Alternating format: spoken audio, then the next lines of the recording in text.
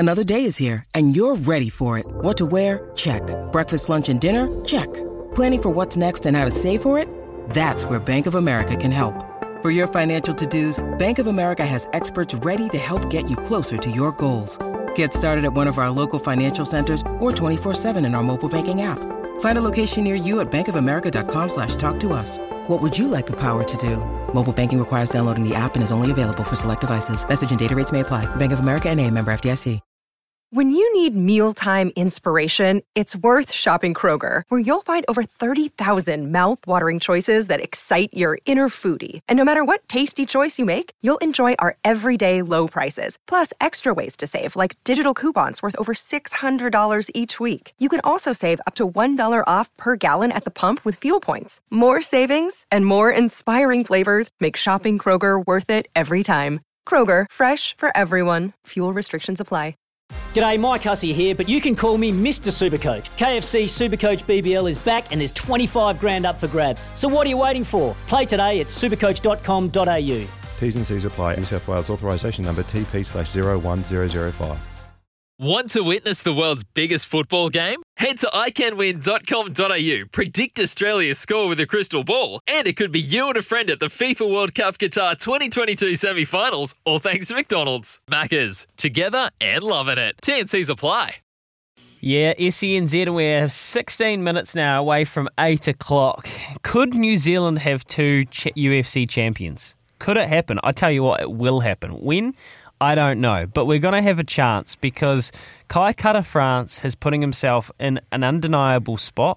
He's now been named, his next fight has been named against Askar Askarov, which will be a title eliminator. Win this and he will have a crack to join Israel Adesanya at the top echelon of the UFC and mixed martial arts. Cole Shelton is a fantastic MMA writer for BJPen.com. He's been good enough to take some time out of his afternoon or evening and join us now. G'day, Cole.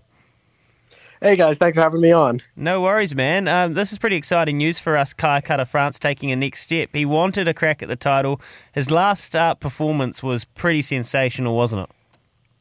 Yeah, that fight against Cody, I thought he was going to win. Like, I've talked to Kai a whole bunch, and it just seemed like this was kind of that breakthrough fight for Kai. Like, he's been a guy who's been on the cusp of title shots, lost to Moreno, then lost to Royval, kind of set him back, but knocking out Garbrandt on that big card with Garbrandt being the name he is, that just kind of catapulted him right up to the top again. And it kind of shows that we already making a quick turnaround and fighting Askarov and presumably a title eliminator fight. He's tough, man. You've spoken to him. He's tough and he wants it. He's about as driven as a fighter as there is, and they all want it, but you can tell that he really has a hunger for it, doesn't he? Yeah, and like the one thing I remember about Kai that sticks out is when he was going out to fight Royval on that Adesanya Costa card, is he was living at the gym at City Kickboxing for weeks on end, just because with your guys' restrictions, like he couldn't leave the gym, so he made the gym home. So technically, that's where he was living. But he's someone that's always in the gym. Whenever I talk to people at City Kickboxing, they always bring up Kai and how much he's kind of helped everyone around the team. Do you think that other fighters don't respect him? I mean, why is that? I mean, last fight, that bloke, was it Cody? He was just acting like an absolute tool in the lead-up. It's like Kai didn't even exist.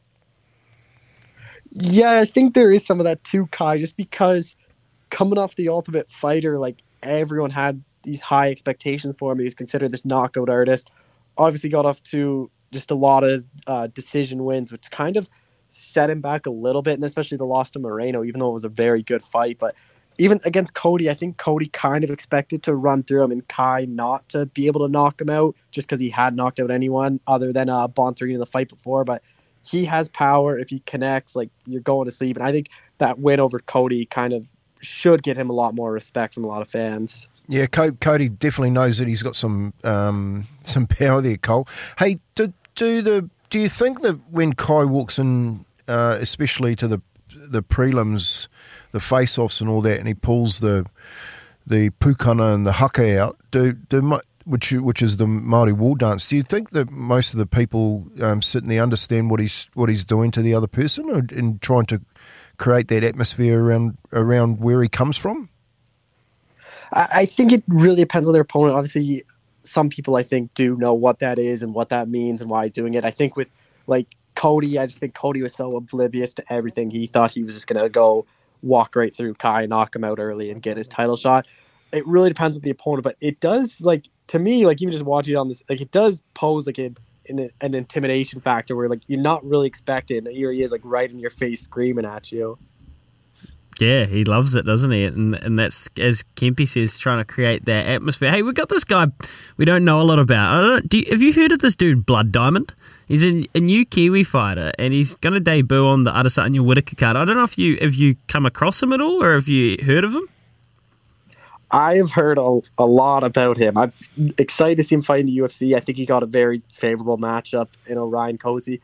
Whenever I talk to anyone at City Kickboxing, Blood Diamond is the name they always brought up. At the beginning, I didn't know who he was, and I had to look up, like, who is Blood Diamond? Like, what kind of name? Do you know his name?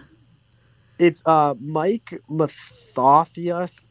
Yeah, and then I know he's been made training partners with Izzy for a long time, and Izzy, every interview, has hyped him up. Same with Brad Riddell. So, like, he has a lot of hype entering this fight, and I think if he gets a big win, I think you could see him get fast-tracked right to the top. Right, Blood Diamond. It's a good name, Kimby. It's an awesome name. And Izzy obviously fighting Whittaker, that's coming up as well. What's the feel of that fight? I watched that Whittaker Adesanya fight there. I thought when Izzy got Whittaker, I thought Whittaker was not far off, probably beating him to the punch. Was that your thought on that too, Cole? Yeah, I actually thought the first time they fought, I actually thought Whittaker was going to win. I just thought it was a bit too early for Adesanya to get, and especially after that Gastelum fight and how much he got hit. And I thought Whittaker would be that guy to mix in his wrestling and striking, but he kind of proved me wrong, and I wouldn't be surprised if it goes the same way and Adesanya knocks him out again. He's just striking is so slick, but I think everything I've heard from Whittaker's camp is I think they're going to try to wrestle Adesanya. Yeah. They saw what Jan Blachowicz did, and I think Robert's not going to really want to stand with him. I think he's going to try to wrestle him. But if Izzy can keep it standing, like, I don't think anyone at middleweight can beat Adesanya in a striking fight. Yeah, it would be insane to try and outstrike him, wouldn't it? It would just make no sense. And it'll be curious to see if Whittaker's big enough and how big he can get to try and labour him and like Jan did, and really kind of slow him down and sit on him and lie on him. If Izzy did win this fight, though, and I think he will, what's next for him? Like, he would have lapped the division, right? What more? Will he try and do another division again, or did he learn his lesson, do you think? I think right now there's still 2 more fights for him at middleweight, and then he really cleared out, because in the co-main event of that card is Cannonier, Derek Brunson. The winner, that's going to fight Izzy again. I assume Izzy wants it to be Jared Cannonier. He's talked about a Cannonier. He thinks he's the dark horse of the division, and that's the guy he wanted to fight. He's already beat Brunson, so if Brunson wins, there's not a whole lot there, especially how dominant it was. And then after that, I think it's Sean Strickland. If he beats Jack Hermanson, it would be a very fun fight. Sean Strickland's just a very good boxer, so it'd be just a striking fight. He likes to talk trash in there, so the back and forth be entertaining. But I think it's those two, and then Izzy just hopes there until he gets some wins, because that's a guy he's called out for years now.